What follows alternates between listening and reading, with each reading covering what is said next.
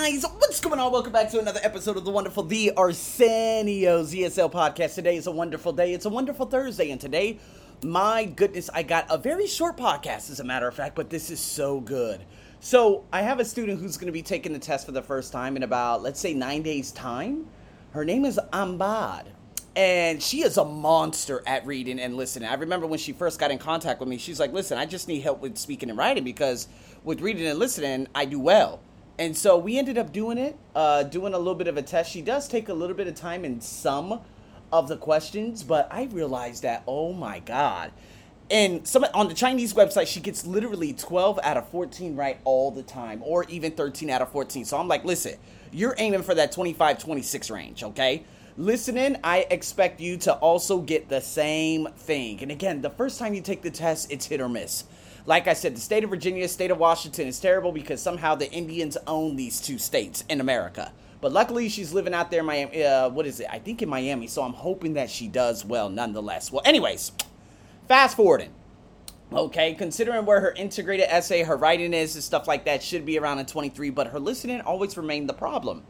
Well, before this, she got a 24 in her speaking question 2, and then we weren't able to submit her first speaking question 3 because it was just, I don't know, the website is just garbage, right? But next thing you know, we ended up submitting this, and she ended up getting a 25. So I want you guys to hear how she ended up just coming up with a lot of range of crazy-ass words and putting it all together with what she had written down. Let's dive in. 3, 2, 1.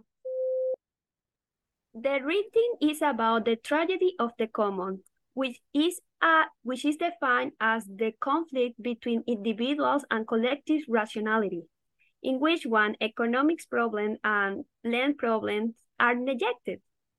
The teacher gives an example of cows, raising cows, in which one, if somebody has 6 cows and other people have another 6 cows, and somebody decide to bring an extra animal, they will start grazing more, and the grassland will be affected for erosion and for different reasons.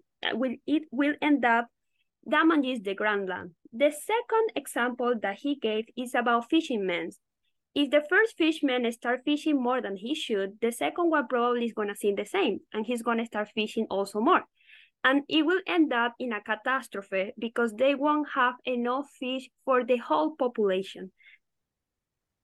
Okay, all right. At the end, I was going to say that's this is the concept of whatever it is, but then I forgot what was the tragedy of the common. But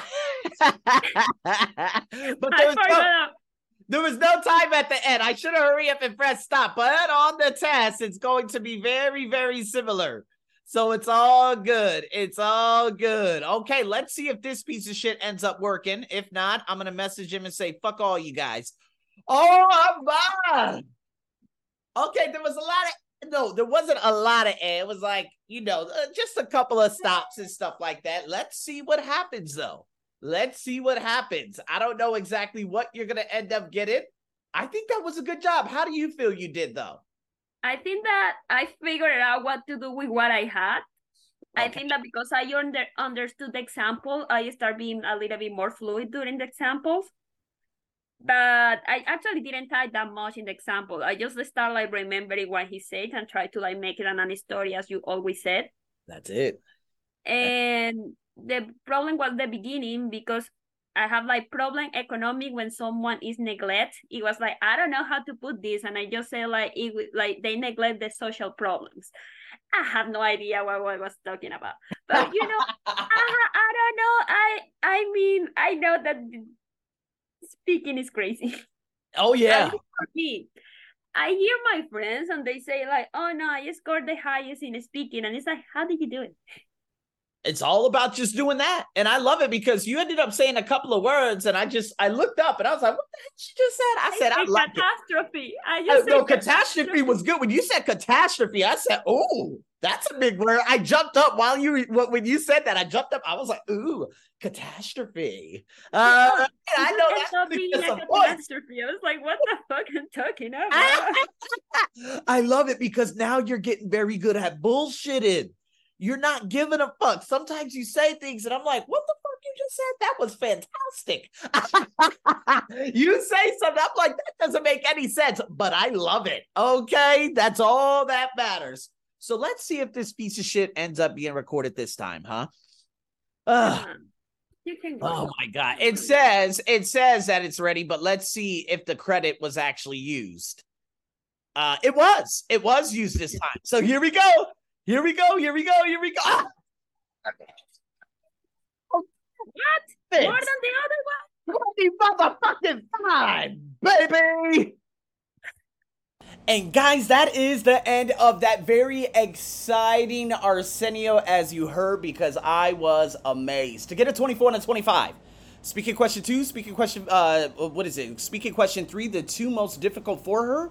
All it comes down to is that speaking question 1 and that numeral 4, that number 4. And if she's able to do well, hey, the sky's the limit for her. She could end up getting between a 95 and a 100. But the thing is, I always like to manage expectations because, like I said, when you go into these testing centers, you're going to have all these different nationalities screaming at the computer. The computer may be a piece of garbage. The staff may be shit, as ETS always is, because they hire the worst people on the planet. Obviously, it's an Indian-owned, entity, so I'm not surprised whatsoever. And it's just going to end up being chaos. So would I be disappointed if she gets an 85? Well, I have to manage my expectations. Could she get an 85 on her first test? Absolutely. Anything could go wrong. Could she get a 90? I'm going to be like, well, all right. Well, it's a little bit under expectations, but at least you got it. If she gets a 95, I'm going to be like, well, that's exactly what I expected you to get. If she gets a 100, I'm going to say you exceeded expectations. But it's all about managing expectations, people. So with that being said, thank you for tuning in to another ESL podcast. I'll see you guys in the next one. Over and out.